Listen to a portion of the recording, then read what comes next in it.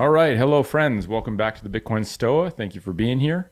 As a reminder, this is a community funded project. So if you enjoy listening, you can support us by sending some sats to the QR code on our website at bitcoinstoa.com, or you can boost us sats using Fountain. The Fountain app is a great podcast interface. You can also be paid Bitcoin to listen to podcasts using Fountain. Current Moscow time is 3706 at block 812352. And with that said, it's my honor to welcome Dan Ostermayer to the podcast for a conversation about his story as an ER doc who escaped the medical matrix. We're also going to talk about how he got into Bitcoin. We're going to talk about co-sleeping because Dan actually wrote a book about that. And so, Dan, welcome to the Bitcoin Stoa. Yeah, it's a pleasure being here. Thanks for having me. You're very welcome. So maybe because it's your first time on the podcast, why don't we start with your story? So maybe tell the people who you are, the work that you do, and a little bit about maybe what motivates you these days. Yeah, that's a great. Thanks, thanks for the info. I'm an ER doc. I live down here in Houston with my family. In the United States, we go to medical school. We have a residency. I did my training out in Los Angeles at a county hospital down in southern Los Angeles, and I practice in the ER day in and day out, day in and we basically. We do all the normal stuff. It's just like it's a shift work kind of job. It's night shifts, weekends, holidays, sort of all the stuff that you never really want to encounter a doc for. But we're there when people probably need us the most, and it's a super gratifying position for the last 11 years I've been practicing medicine. As an attending. Prior to that, all the training, and it was awesome. And basically you just grinding along, studying, doing all the normal things that you hear about docs doing. Especially when I was in Los Angeles, just learning the ropes of how to be an independent practitioner in medicine. And then fast forward to up until today, and you mentioned sort of escaping the medical matrix. Along the way, we sort of had some slow sort of eye-opening moments to what we know about the modern healthcare system, what we know about sick care versus healthcare, because they're two distinct things. And then you had mentioned a little bit in the intro that had who've written a book about co-sleeping. That was probably my sort of red pilling moment to just sort of what the medical literature can tell people is truth and what we can tell people for certainty and what we can't. There's limits to human knowledge, and especially there's huge limitations to medical knowledge. And a lot of what we know about as medical knowledge is inexact science, and that's probably the nicest way to put it. In that, some of the things that we recommend, and for example, my sort of eye opening moment was when we had our first kid, and it's a terrifying moment. And when you might have an MD after your name, but you're still no more prepared to take care of a growing human than anyone else, and perhaps even less prepared than someone who's raised many other children before, and mothers who've come before you. And so that was sort of my sort of bigger eye-opening moment about some limitations and some recommendations that the healthcare community has for raising a young kid and trying to deal with some of those challenges. Amazing. Yeah. Thanks for that good intro. And I think when it comes to medicine, I think there are so many benefits to modern medicine. You don't want to throw everything out by saying, oh, the medical system is broken, because I think while, and I love the distinction you made too, because I completely agree that disease care or sick care is different than health care. And I think we need to acknowledge it as such. But I think in terms of sick care, emergency room medicine for emergencies, I'm very grateful that exists. If I ever have an emergency, I want there to be able to be docs available that I can go to reset the bone in my arm or take care of an acute emergency. And so I think that is one of the most powerful examples of the wonder of modern medicine. I think with the chronic stuff, that's where we kind of drop the ball, where we're so hyper-focused almost on trying to get rid of the symptoms that we're presented with. We sort of lose sight of the fact that, the default state of humans is healthy. So why are we seeing so many things break down when the body is so good at being healthy? And so, yeah, I think, when it comes to, I've heard some MD friends of mine describe medicine as sometimes the golden handcuffs, where you go to school, you put in all this time, learning and spending all this money to get a degree. And when you come out of school, you have a good salary, but that income and position can sometimes restrict the path in terms of what you're able to do and what you're able to say. And so when you talk about, bumping out of the matrix, how has your, I guess, experience been since you first became an MD till now? And, if there was an MD listening to this that feels really, really trapped in the current way of doing things and maybe wants to have a better way, or hear inspiring stories from docs who have found an alternative way in some way, shape, or form within the medical system, how has your journey been since you became a doc until now? How are you doing things differently? And what words of wisdom do you have for maybe a doc listening? Yeah, that's a great way to frame it. So, when you say break out of the matrix, and I say that, and I sometimes talk to myself and friends about, how you can sort of free yourself, from the matrix. It's just a way of thinking. I still practice within the modern healthcare system. I'm still an ER doc. I, work within all the confines of modern medicine and all the, beauties like you mentioned. But when you go back to sort of the beginnings of physician training, in medical school, despite all of the criticisms that we may have of modern medicine, medical school training is really a first principles training, at least for the first 2 years. A lot of people will talk about you spend a lot of time memorizing tests and facts, but all of that is really, scientific, fit first principles. How does one particular receptor interact when it's triggered by an X pharmacologic, therapy? How does your body's physiology interact when it's exposed to a particular toxin? How does cholesterol get processed actually within the body? All those basic physiologic first principles are taught without really any prejudice. And that first principle thinking, although perhaps not tested in the most first principle way, and I think that maybe contributes a lot to why some of those first principles are forgotten, and the basic fundamental building blocks of human physiology and chemistry are perhaps forgotten, because it maybe is tested in a little bit of a regurgitative fashion where you're really just spitting back facts instead of processing some of the actual truths which have been discovered over hundreds of years, and lots of basic benchtop research methodology to figure out how our body actually works, and then gets put into practice, perhaps in a bastardized type way.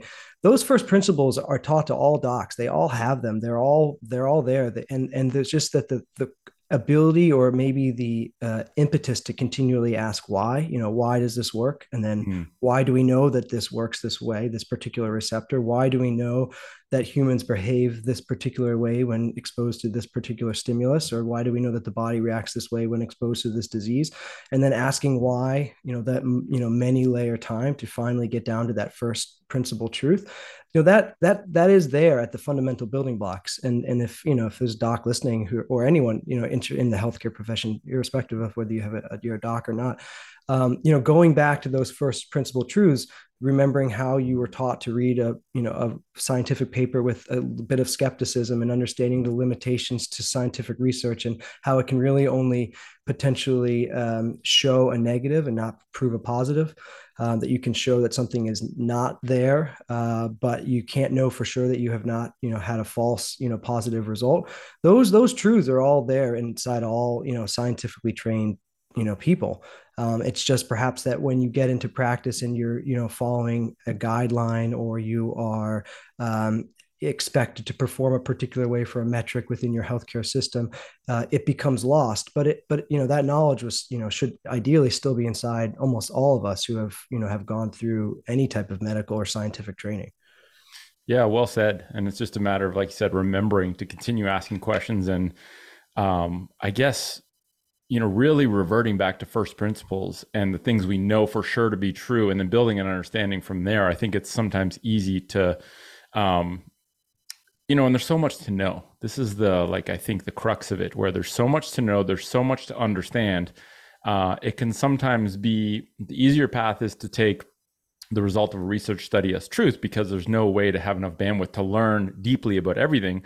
But I think, like you said, it's almost like every research paper we read is sort of one piece of the puzzle and is not the whole truth in and of itself. And until you zoom out and really, like you said, take your first principles tool belt and apply it to that piece of data, you don't really want to treat that as gospel. You want to treat it as part of the puzzle. You're a Bitcoiner, and this is kind of how we connected. John Vallis and I did our first health hang. Yeah, it was You great. would listen to that, send me a message on X. It seems weird to say X. I'm still like in Twitter mode. And yeah, you just kind of mentioned that, you're open to having conversations about health. And so I'm going to chat to John. It might be good to get you on our next sort of health hang, depending on what the topic we're talking about is. But you're a Bitcoiner, and I'd love to hear your Bitcoin story. When did you get into Bitcoin? And what I'm always curious about specifically is how has understanding, learning about living in alignment with Bitcoin affected the way that you work or the way you perceive the world? So, tell it in as long form or short form as you want, but how did you first get introduced to Bitcoin? What was that first touch point, if you remember it, Mhm. and sort of how has that journey gone until where you are today, and how has that affected, how you view the world? Because those are the answers I really love hearing about. Yeah. So my story, so they're all gradual. It's we the phrase gradual and suddenly is also sort of, I think, an individual story as well. Everyone has sort of those gradual exposures to it, and then suddenly there's a click. I can say that I remember well, even before just learning about Bitcoin, I had some computer science background in undergraduate. I was always very interested in technology. I remember getting, first compact computer in the house and just going, wild with it and being so impressed and interested in being able to, whether it's, as a young kid, cheat on a Diablo game or reprogram, a small little basic script to try to do a particular thing to move the mouse away. And it was just incredible. So there was always an inkling of technological wonder that I've had since being a young little kid, and being able to tinker with, things, tools and computers in the house.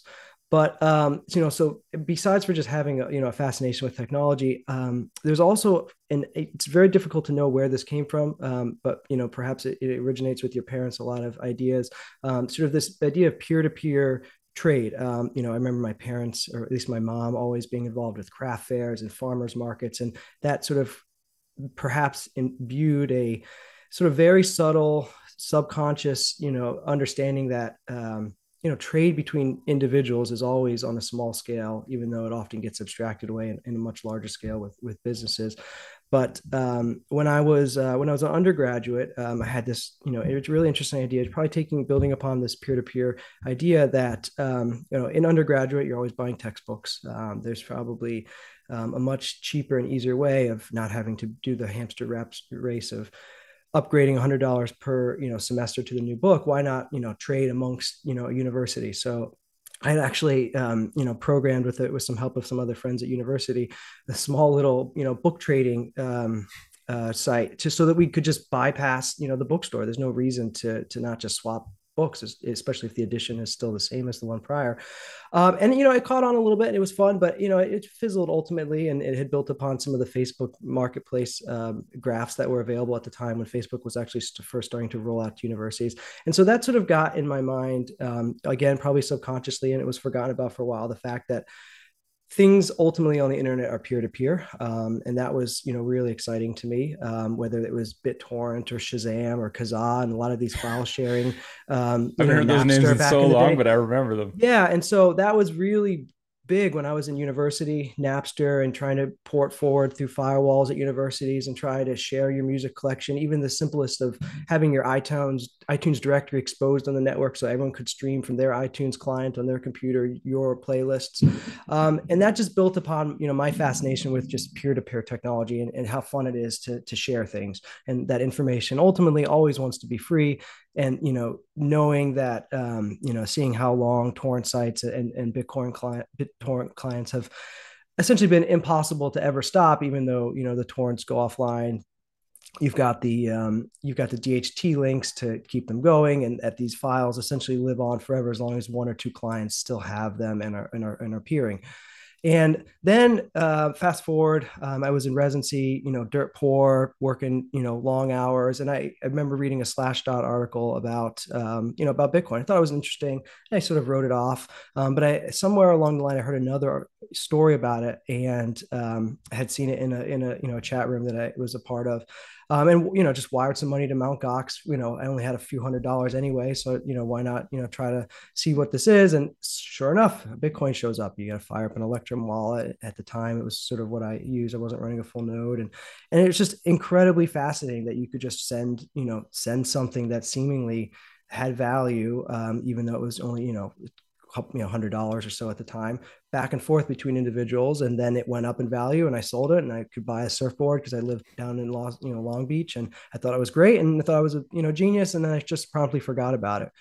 Then fast forward and you hear about it again and again. You hear about the Silk Road, and there's this multi-touch point, just exposure to the fact that this thing continues to live. And I think at that point I connected it, to the concept of BitTorrent, where if there's always one peer or one seed, then the forest can be regrown. And that idea, really flourished in my mind about how this was maybe not necessarily the monetary revolution at the time, because I didn't have, had not gone down the monetary rabbit hole, but was at very least an incredible piece of technology that at the very least allowed small scale commerce. I thought, oh, this would be awesome for farmers markets. Thinking about my mom selling baskets at a farmers market, you just tap one phone together with another and instantly you exchange a Bitcoin's worth of value. And at the time, in 2011, 2012, that just was amazing. And I just sort of put it in the back burner, put the seed phrase away, and just forgot about it.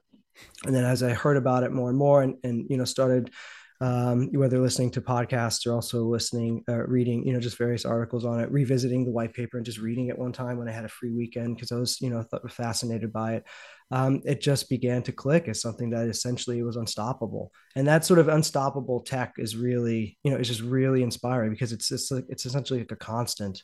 That the same BitTorrent clients that worked back in the day, still those BitTorrent clients work now. Whereas I remember distinctly various file sharing clients disappearing because they have a company behind them or they were sued out of existence. Whereas things that were built on protocols like Nutella protocol, those still exist and they still function well. And I think that sort of college environment that I had been in, plus the multi-exposure technological descriptions that I had read, slowly just solidified it as something legitimate. And then after that, much of the monetary discussions have come through Michael Saylor's work and many of the books, the Bitcoin Standard. Those books just embellish the technological brilliance in sort of the social layer, which is I think the monetary layer, because it's just a piece, it's just tech, but it's that's sort of ungovernable, immutable, and protocolized piece of tech that is beyond us, and that will live just like any type of open source operating system, well beyond the corporation that stops supporting it. And that is really inspiring, because you can see it throughout all of computer history, is that all a protocol has to do is just exist, and it has to exist and have some sort of interest, and then it never goes away. You can see how long BSD has existed within the the academic environment as Unix, and then now ultimately in most of the tech world as Linux. You can see how all the internet protocols have just continued to exist, and you can see how a lot of proprietary tech, whether it was the proprietary VHS standard, all the proprietary HD DVD standards, they all go away over time because they lose the support. But when something is essentially without without a corporate backer that's needed, it can just exist, and all it needs is time, and usefulness will always be on its side. And that was, I think, from the tech standpoint, what really got me. And then you start going down the monetary rabbit hole, and you learn about how how it is a potential solution to so many at least societal problems that we see ourselves in. Wow, that was a great explanation. Is that the first time you've told it on a podcast, the story? Yeah. So I mean, to be honest with you, I think this is probably one of the first podcasts I've ever done. I don't, Cool. I'm just a dad and a doc. I don't do a lot of, I have nothing to promote. I think you got a lot to share. I don't have anything to promote. I do these selfishly because I want to talk to people like you that I would never otherwise have a chance to talk to, right? We're in different countries, different ecospheres in terms of work. And I think it's just a really beautiful thing that even though we use the platform of Twitter/X to connect, just the notion that you can talk to someone somewhere completely different, find common ground, and actually appreciate just hearing stories of how everyone comes to this destination of being what we call, a Bitcoiner. The other day, I was even talking to my wife saying like, I'm excited for the time where saying you're a Bitcoiner is as silly as saying you're an interneter.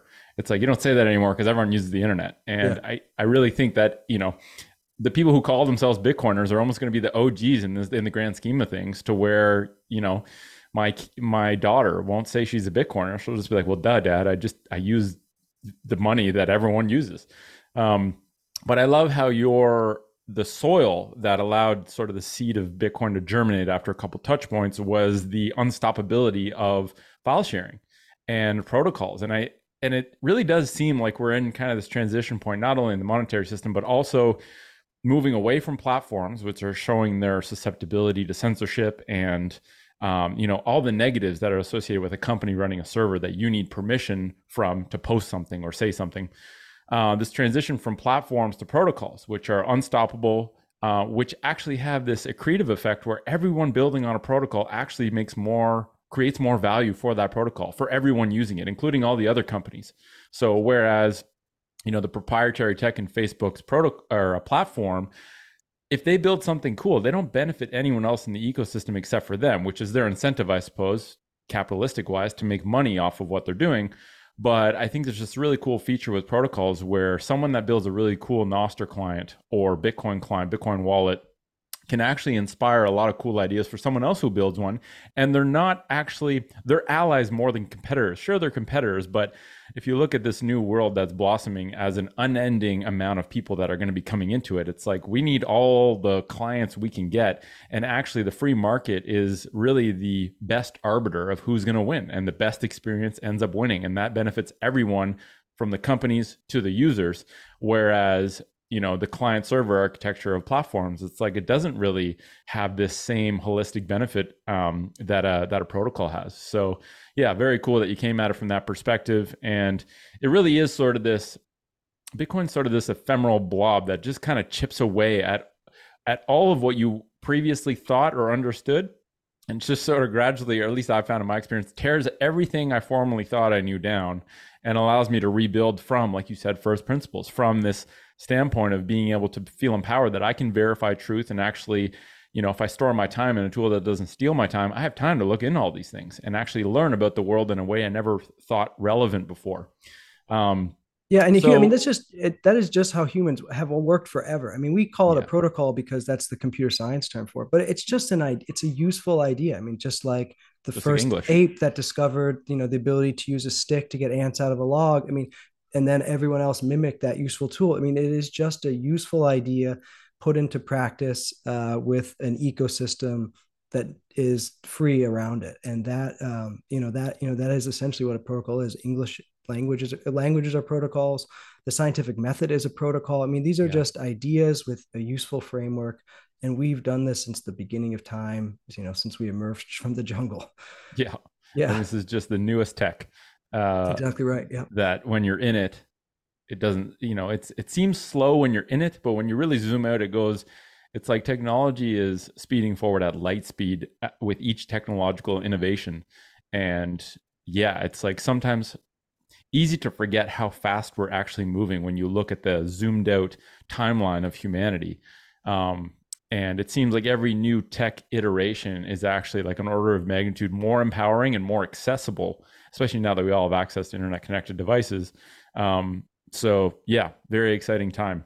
Um, One thing I wanted to ask you was, I have my own standpoint of how Bitcoin is going to change health and disease care, like that whole area of the world, sick care, disease care, health care, just the space of health, everything from individuals taking care of themselves all the way to individuals seeking help when they get ill.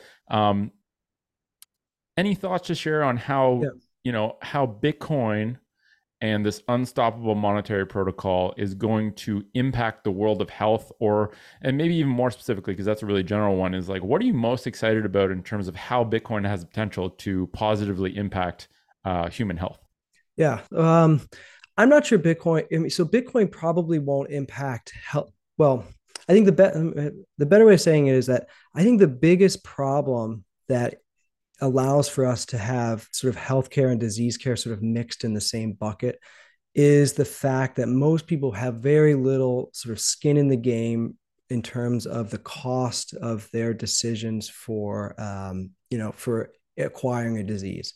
So we see, you mentioned, many chronic diseases are as a result of various life choices, whether intentional or unintentional, and beyond the genetically, linked, chronic diseases. But many of the chronic healthcare problems, diabetes, high blood pressure, obesity, um, many of the adverse events that result from those, heart attacks, strokes, vascular problems, all of those are as a result of there being a sort of a very easy path to have those diseases well funded through a lot of the sort of insurance entities that we use. So, not to say that most of those diseases are not real problems. They certainly are. And most of them probably have very easy solutions, although very difficult for individuals to implement, much of which are sort of lifestyle changes. And Mm. we have many small medications along the way that can hopefully ameliorate them before they cause serious problems. But the ease of getting care for those and the sort of the cheapness of which that care appears to be is often as a result of the way that we interact with healthcare. We pay through it, we pay for the problems and this quote unquote solutions to those problems indirectly. And so the cost of having to continuously go to a physician because you have XY or chronic disease is abstracted away, because the cost of your insurance is also abstracted away, and the payment for that service is abstracted away to the insurer. And so there's no real direct relationship, going back to our peer-to-peer conversation, between the doc accepting and charging a fee for managing a chronic disease or a complication from a chronic disease, and the individual having to give that money, which from directly from their bank account, to somebody else for that chronic disease. Great example. We carry our family uses a company called Crowd Health here in the United States. We do, this Shout out crowdfunding to Andy model. Schooner. Yeah. Andy, and it's a fantastic model. And when I heard about it, it immediately aligns the person's health with their piggy bank, and also at the same time provides a sort of fair, equitable way to hopefully negotiate the cost for a procedure or intervention when it's really required. Mm. So I have a direct incentive by not having money indirectly taken out of my paycheck to go to a Blue Cross Blue Shield insurance plan, to make sure my family stays in tip top condition, because we can then continue to put our money into whatever asset we want, some of that into Bitcoin, and have that as an emergency insurance fund for when, if a problem arises in our house in a catastrophic way. But knowing that we're trying to avoid all of the chronic disease potentials along the way, so that we can continue to keep our own money under our own control. If you don't see your money that way, and the money is siphoned, even though you voluntarily agreed to have your money go into an insurance plan from your provider, and it's siphoned off, one, it sort of happens behind the scenes, so you don't really see it. Two, when the cost actually does come up, it's also abstracted away, and all you might see is that you had to pay maybe a $30 copay at the doctor's office. But you don't realize that actually what you paid for managing your high blood pressure and your diabetes was really $750. And then for the times at which you don't use that money is essentially being given to somebody else who has incentives to have X, Y, or Z treatment available for you. So Bitcoin, if it is going to fix the healthcare system, could potentially give individuals a way to save in a sovereign fashion with the potential for appreciation, and see and care for that pot of money directly themselves, and not want to give it away for a particular intervention. And so be very thoughtful about what intervention they want. Would they go get LASIK eye surgery for the convenience of not having to wear glasses if it costs them directly, $2,500? Maybe, maybe not. But when it's only seemingly $150 because of a procedural, copay from their insurance company, it seems like the barrier to enter into that procedure is very low. When in fact, it was just high, and it was high many months and years prior to it, as a result of you continuously having a very costly or high quality insurance plan that makes it seem artificially low. So I think there's a possibility that when at least the payment for healthcare services is directly aligned with the individuals who are paying for them, the quality of care needs to be exponential. There's a fantastic hospital here in not in Houston, but in Oklahoma, the Oklahoma Surgical Center, which they just do cash payments for everything. And so you want you need your gallbladder out for particular reason. They say it's $1,500. We're directly in line with the customer. We will incur all costs for complications that occur. We don't need any type of regulators saying that we're going to be, penalized for a particular infection that arises, because we're going to eat the cost if we have an infection. Mm. So we want to make sure that our docs are top-notch docs. We want to make sure that you have a top-notch experience, because you're departing with your dollars directly to us, and we want to make sure that you have no complications, because that's going to eat into our bottom line. So we're all financially, we all have the exact we all have the same incentives. The person paying, the person doing the procedure, and the hospital providing the facility all have the same incentive, which is an excellent result for an excellent value, because it's in a direct, peer-to-peer consumer relationship, just like, commerce has been since the dawn of time. And that direct relationship is lost. And if it's able to be brought back, it's able to be brought back because people want to save. And people want to save because they have something to save in, and they want to save themselves as well, and they can save themselves by pursuing other alternative means to healthiness that are beyond just medical interventions. Wow, that's a really cool perspective. That actually, it's not something I had thought of. But you're right. It's like if we make the monetary pain point of treating disease invisible, then we're actually skipping through the lesson. Like we make the lesson invisible when we make the incentive to be healthy as being like, if it costs you a lot of money to treat a disease, the inverse of that is it's profitable to take better care of yourself, because you don't have to put a bunch of money towards this treatment. And it's really cool how the disintermediation is part of the solution, right? Like just like the disintermediation with Bitcoin, where you now actually interact peer to peer in a truthful way without there being this blurriness or opaqueness to these intermediaries, where we actually don't know what's happening under the hood. It's just this magic where we have like you said, a copay, and then we get the treatment. But all the in-between stuff, all the wasted money on all the intermediaries and all the sneaky stuff that happens, so that we don't actually fully grasp the true cost of what we're doing, that removes an incentive to take better care of ourselves. And yeah, I think that's a really interesting take. I mean, it's a little bit different here in Canada, but it's actually not that different. Instead of, my way of putting it is like, it's not like you have to pay extra for health like you do in the States. It's just included in the taxes you pay, which are way it's already more been than in the paid. States. Everyone's paying. Yeah, everyone's paying Yeah, everywhere. we're paying in some way. Yeah, you'll hear people who say that they love the NHS and UK. I mean, they're paying for that as well. And so Yeah. it might, what appears to be an expensive cost in the United States, for some things might actually be an expensive cost. For many things, it's just that the insurance didn't want to pay for it. And if there was a direct alignment between the person and the procedure, one would probably competitively come down, like all direct consumer goods eventually come down in price, because there's a continuous competitiveness to deliver better value and better service to capture more of the market. And because that free market dynamic in healthcare is really not there can be many hidden costs, and in various different countries it's exposed in different ways, whether you have to wait a while because of a particular socialized requirement to wait for in line, or it's exposed because a thing costs in your country a really large amount of money, and people may come after you if you don't pay, with creditors. And so really, I think what it comes down to, in order to make healthcare better, you just have to make people want to save. Like people Yeah. want to not spend money on healthcare because there's a way to avoid it. And if you have something that you really want to save in, well, then you have an even extra incentive to not spend money on dumb things. And for Yes. many things, it appears that it's not dumb because it's your life, but there are perhaps many other steps prior to that where you could have avoided spending. And that's really, it's a conscious awareness of trade-offs.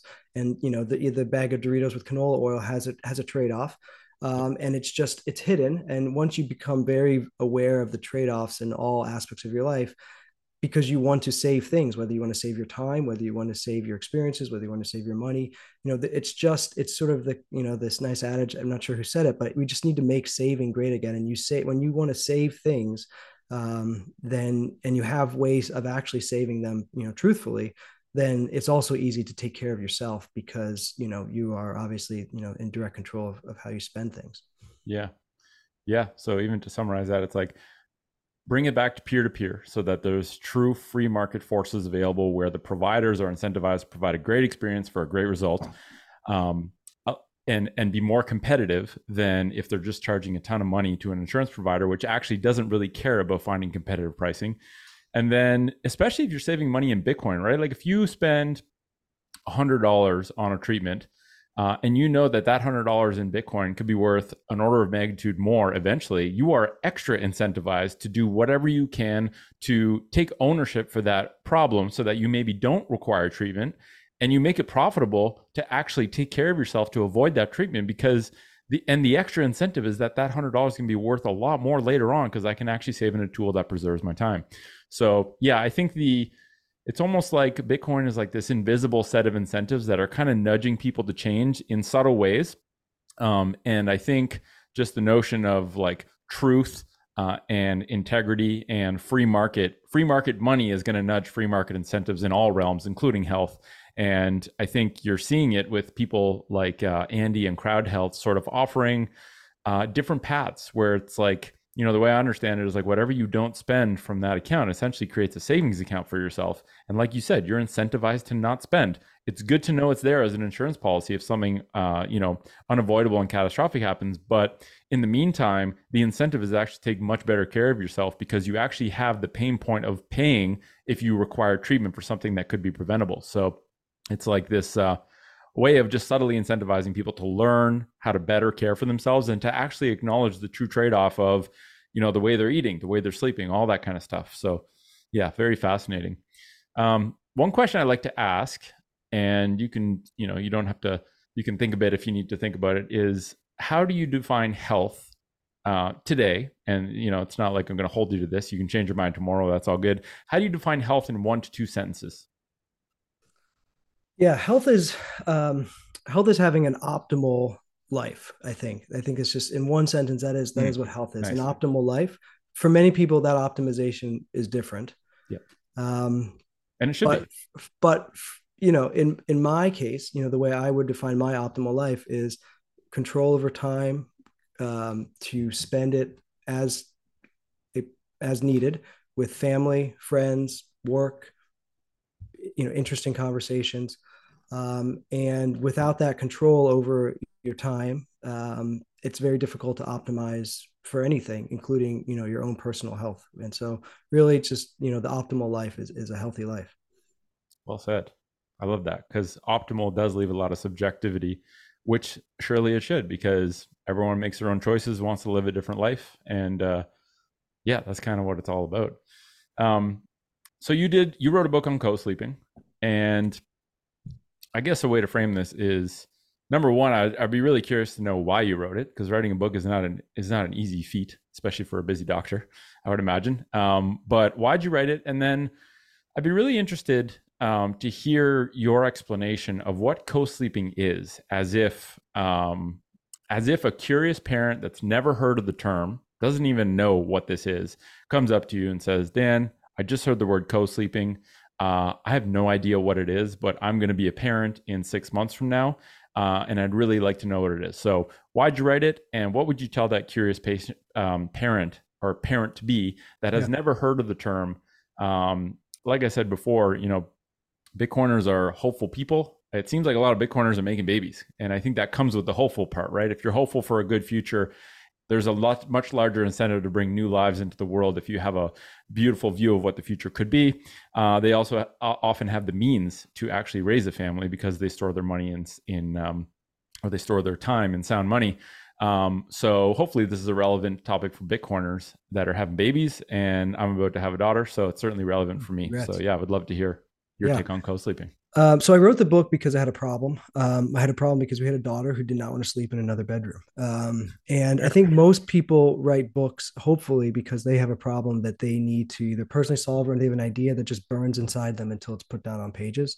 I've written a couple other books for various topics in medicine, and it's just you have an idea, you have to get it out of your brain. You're not going to be rich, but you know that if it doesn't get out of your brain onto paper in an organized way, it will drive you crazy. And in this case, I had a real problem because I was taught, as most physicians are, through any type of pediatric training along the course in their medical career, that um, co-sleeping, which is the act of consciously sharing a bed with an infant or a child, distinct from bed sharing, which is the random event of a kid, coming into the bedroom in the middle of the night, or you having to bring a kid in and then just kind of randomly falling asleep and the kid just happens to be on the bed with you. That would be bed sharing. Co-sleeping is sort of a conscious, prepared decision to generally for one parent is probably the most safest, but it could be for two parents. But most traditional co-sleeping environments are a mother and an infant, to share a bed while sleeping, in a sort of a prepared way. And we had a problem where we were, my wife was breastfeeding our daughter, our first daughter, and she did not want to really be separated in the nighttime from my mom or from her mom. And so you put the kid in the other room, you're freaking out. That's one of the most nerve-wracking experiences of any parent, is to then put a child in a dark room or with a nightlight and maybe a baby monitor. Now they're video, or but traditionally they were just audio only. Some people use O2 monitors on socks to monitor saturations throughout the night. It's just a terrifying event to see essentially a helpless infant, who is helpless and dependent solely on you for survival, to be completely separated in the middle of the night. And then compound on that the fact that most infants will still want to feed, at regular 1 to 2 hour increments throughout usually 90 minutes to, 2.5 hours every all the time at night. And if you're breastfeeding, which is sort of one of the more, healthy things, when raising an infant, it becomes increasingly difficult because only one individual, the mother, can go to that room to provide the care. And so they are constantly going back and forth from room to room, or they have a crib or a bassinet in the room and they're getting to the edge of the bed, picking the kid up, getting the positional changes, turning on the light. And that becomes sometimes very challenging. And for our situation, frequently, my wife would, after, breastfeeding, would, fall asleep, as, the hormonal changes after breastfeeding cause a mother to be sleepy, just like the infant is also sleepy, to sleep in the same bed. And that became a very troubling experience for both myself and my wife, where we were, aware of the fact that sudden infant death syndrome seems to be talked about in the same realm as co-sleeping, and that there is a constant medical education that you'll get when you go to your first pediatrician's appointment, that you should be sleeping in separate beds, and that there should be nothing, in the bed with your infant, for the fear that that infant will suffocate and die. And so we are in the situation where the only way to have a calm infant and to allow breastfeeding to happen in a really organized way was for the infant to be in the bed with my mom, or with her mom, sleeping on her chest or right alongside her, sort of in the nook of the arm. And so I just started reading, seeing, is this really as dangerous as it is? And so that was sort of, in medicine, my sort of first, we've all lived through COVID and have various opinions, and understand perhaps much more of the truthfulness of what really took place.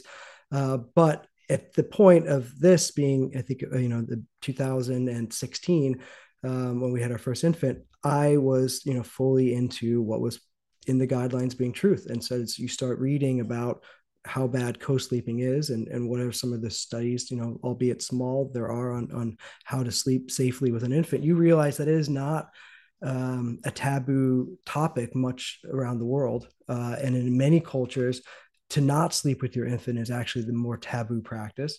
And then you sort of Interesting. look deeper and you realize the biological similarities to us and chimpanzees, and the fact that a chimp would never leave another baby infant chimp somewhere on the forest floor, and that chimp psychologically requires the feeling of the mother's fur while sleeping, and that there are very accepted and more natural ways to sleep with an infant, where naturally the infant wants to go alongside you. And it's very difficult to roll over onto an outstretched arm, which is the arm that the infant is sleeping over. So suffocation and strangulation of an infant by a human is essentially biologically impossible when the infant is sleeping next to you. You just can't anatomically roll onto that outstretched arm. Mm. And that being anatomically close to a mother while breastfeeding essentially allows for the sleep wake REM cycle of 90 minutes to be synchronized between the mom and the infant. And that little bit of exhaled carbon dioxide from the mom onto the infant while they're sleeping in close proximity triggers breaths, which may actually be protective against sudden infant death syndrome. And that you realize breastfeeding itself is the greatest way of preventing sudden infant death syndrome. And the best way to allow for consistent long-term breastfeeding is to have proximity between mother and infant. And it just becomes this no-brainer red pill moment when you realize that everything you have been taught is one, wrong, or at least somewhat misguided. And that there is a incredibly safe way to co-sleep, and that it's been what's been practiced for most of humanity up until about the 1940s, and then more prevalently in past the 1980s, when a few popular books by some doctors were written, in a Consumer Reports advisory was released in 1995 with regards to some strangulation events. And then you just realize that that there's a lot of unanswered questions or things that are not potentially true, and you just can't help but write it down. That was a stellar answer. Um, and yeah, what a powerful red pill moment to just um, and I think the key there is curiosity, right? It's like not taking what you've been told at face value, truth, and not questioning it. It's back to first principles and just asking why out of curiosity. It's like, I wonder why that's the case. I wonder if that's always been the case.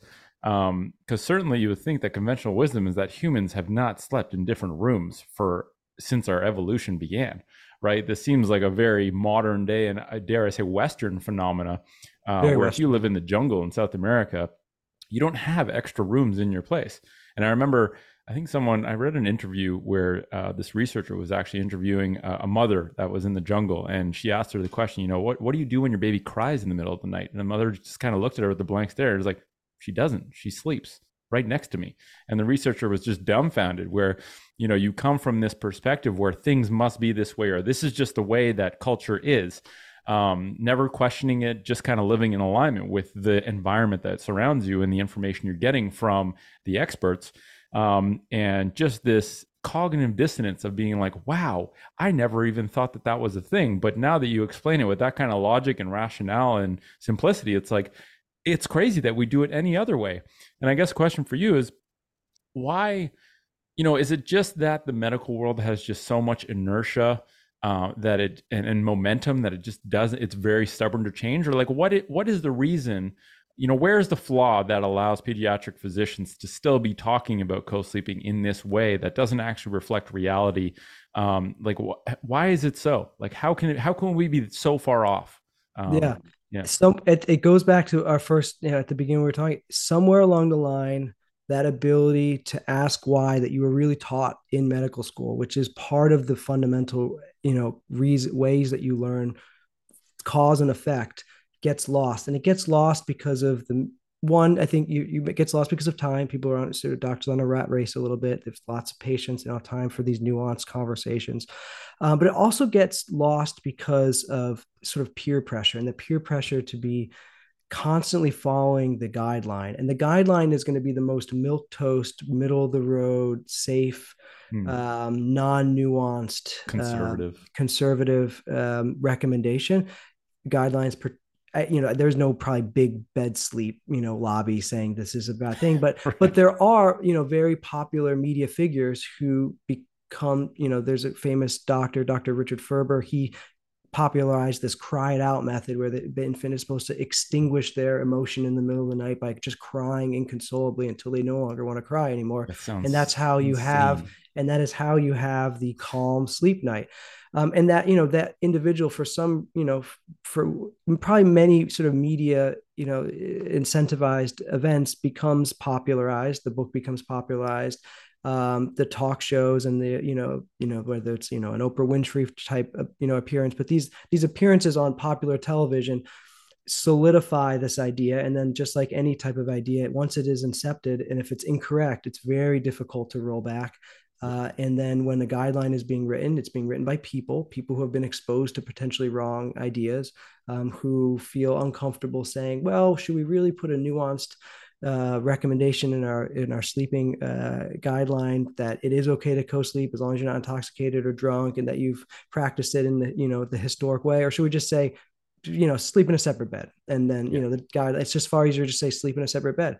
It also has to do with the fact that we defer a lot of our thinking in medicine to larger organizations. And so, should there even be a recommendation for the Academy of Pediatrics on how to sleep with your baby? I mean, maybe not. I mean, maybe that is wisdom that's best shared between a mother, and her, daughter who's having her first, child. But that depends on a strong societal family unit. And so, as all these various, pieces of wisdom and knowledge that we usually rely on, family units, relative units, close social knit communities, of how to do things that historically work well, even if we don't know exactly why they work, but they do actually work, start to slowly break down. You see the replacement with sort of more less, or sorry, less nuanced recommendations from far removed societies that maybe not reflect the wishes and ideals of a community. And so that is probably how it happens in aggregate. But really what I think it has to do is that some of the wisdom that normally would happen in a family unit of close-knit women is perhaps lost.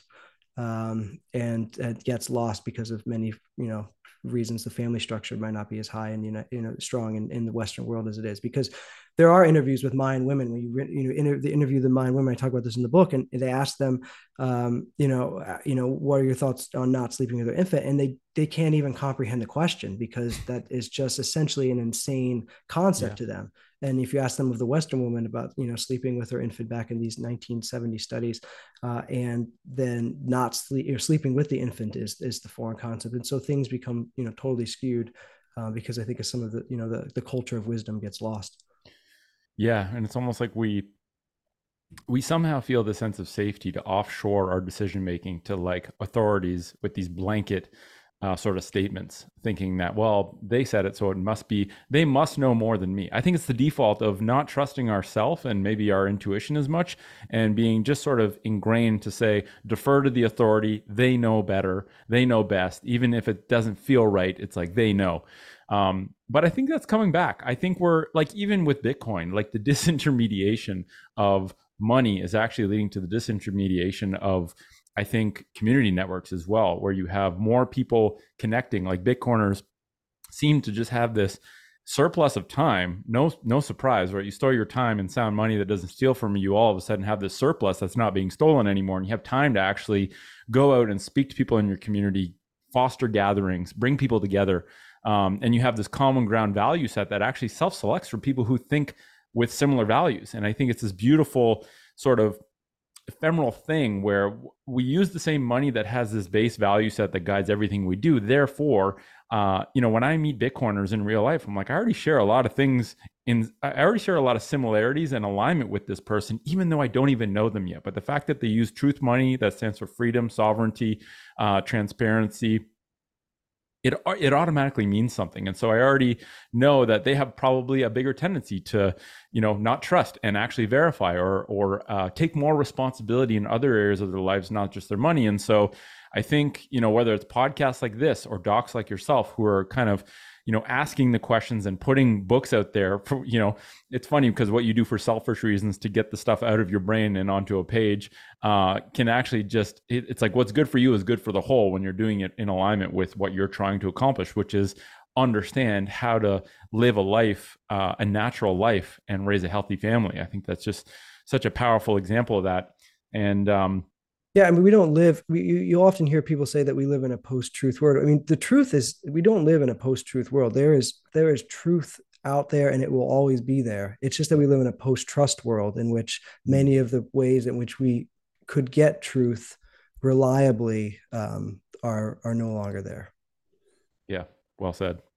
And maybe, the more responsibility we take for understanding things, the less we actually have to trust, right? It's like this dichotomy where the less you understand something, the more you have to trust other people who claim to understand it. And, typically, I think for a long time, that actually worked pretty well, right? It allowed us to specialize in what we could understand deeply and then provide that information to each other. But it's almost like we're transitioning between worlds right now, the old world of traditional medicine and traditional finance, and the new world of like health and money. And in the old world, it was so complex that you had to defer to the authorities who did their specialized study and then told you what to believe or what to do. And I think in this new world, stimulated by this idea that like we actually, well-intentioned people who are misguided are actually leading us to make unwise decisions. And the only antidote to that is literally take more responsibility, right? Take more responsibility for understanding money. That way you don't have to trust and listen to the advice of this complex finance machine. You can just save and sound money. And then with health, it's like the medical experts that are there in acute situations are still, I'm very glad they're there. But the more I understand health, the less I have to trust other people to tell me what to do to take care of myself. And the more I can sort of understand and learn and do experiments myself to see what actually feels good for me. Right? It's all nice to see this big study that said you should eat this certain thing, but at the end of the day, what feels good to me when I eat something is actually much more powerful and much more important than whatever this study says. And I think as a society, we seem to be sort of slowly learning that. And yeah, it's kind of nice to see this renaissance of personal responsibility, starting with money, trickling into health, trickling to all areas of life, really. You have any other books that you're going to be writing? No. So during COVID, I had written a fictional book of some life values that I sort of held dear. It's told, between it's called The Simple World, and it's as during COVID, I was just I was going insane, as many of us did, and you know, sleepless nights and sort of worrying about the world in terms of freedoms and liberties and my children's future and all the various things that come along with it, in addition to many stresses in the healthcare system that are beyond the scope of this talk, but the that have to do with various pieces of liberty and freedom. But yeah, so I wrote this small little book of just a few page chapter ideas. That's a conversation between two friends that are neighbors, one of which is an older man and one of is a younger individual, and they just talk through various things such as how do you identify what is the most ideal way to live a life, how do you know what is the way of how do you know what you should do, how do you know how to align your family, and they have their book, they have this conversation throughout the chapters about various pieces of just what it is to live a good life. I had studied philosophy. I was an undergraduate as well, and so that sort of those sort of concepts of what is a good life really have always resonated with me since I was in college, and how do you give that to your kid and sort of show them that this is what you felt was important for being a good person, is I think one of the things that many of us probably will struggle with as we get older. But for some reason at that point during COVID, I was struggling with it, as a younger individual. And I'm sort of a firm believer that if you could write a journal with the intent that that journal was read by all of your kids and are published just privately, it would dramatically change your awareness of how you lived your life. If you had to write down your thoughts and knew that those thoughts would be read later, would be incredible. Many of us think about how we could pass on different ideas to our kids, and none of us probably do it in a great way. But I felt at that point in my life, I wanted to do something creative to at least have something on paper that one day my kids could read and knew that it embodied me, as sort of the way that I felt a good person should live in the world, and some of the challenges that they may encounter when they're growing up. And I just want to do that not in a sort of a preachy way, but in a nice way, as a fictional conversation of two individuals talking throughout a couple of chapters of a book. And so I wrote this book called The Simple World, and I with the intent that yes, you can buy it, but really it's on my bookshelf and it's available for someday, when I'm dead, my kids look back and say, hey, my dad wrote this in 2019 and or 2020, when I had finished it. And I really understand him as a person. And so that's sort of the only other book that I've written beyond some educational text for emergency medicine providers. And I just probably leave your audience with at least what that idea that how can you write for your future children to learn about you. Or many of us probably do this in podcasting. Many of the podcasters, I think, have immortalized their ideas in ways that their kids can someday listen to them if they're interested. And that's also incredibly powerful. Because at some point, our life is, we know this, our life is finite, but these ideas are infinite. And if we can pass them on, just like the spoken word of the Aboriginal tribes, or as the historic writings of the monks, those words are timeless. Dan, you're a very unique human. And what a gift to write, not just like, again, writing something selfishly to give to your children to make sure that they understand the wisdom that you had and make sure that that doesn't go by the wayside, um, has this giant benefit. Like I'm gonna get your co-sleeping book, and that I saw you had written that too on your website. So I'm gonna grab those two because I what a time to need a book like that, right? Like when it seems like so many people are just sort of a little bit lost. And I think we are often most lost before we are most clear on finding our way. And I think, this notion that through times of pain often emerges beauty, right? Like you see some of some of the most beautiful art that humans have ever created Yeah. were actually stemmed out of massive pain in their personal lives. And so I think this period of, you know, transition, let's call it, this COVID period, I think created a lot of pain for a lot of people, but also out of that stemmed probably a lot of clarity and a lot of beauty in terms of the art or the content or the things that were created. So thank you for doing all the writing you do. Thank you for putting those books into the world and being a force for truth. Thank you for taking the time to chat on the podcast today. I'm going to chat with John in our next Health Hang. If you're free and available and you want to join in on that conversation, we're looking to build kind of a bigger panel of people who enjoy having deep conversations about health and are actually familiar with the world of health globally, and just, yeah, riff on the concept of health in all of its unique little facets from through the lens of a Bitcoiner, through the lens of people who search for truth and value freedom and sovereignty and self mastery and personal responsibility. So it sounds like that's in your wheelhouse. And before we end off, if anyone wants to find your work online, how do they find you on the internet? Um, I guess you could just, my website is my name. It's daniel.ostermayer.co. I've got academic work there. I'm also, I'm really not active on social media, but I do have a Twitter account that, occasionally I'll post to. It's just the spelling of my last name, Ostermayer. And, reach out. I love having conversations like this, Nick. This was really fun. Beautiful. Awesome. Well, again, if you listen to these podcasts on Fountain, you can get paid Bitcoin, small units of Bitcoin called sats for doing so. And you can also send sats to the show to support the podcast if you enjoy the content. Thank you for being here. Thank you for your attention. Thanks again, Dan, for being here. And ciao for now, folks.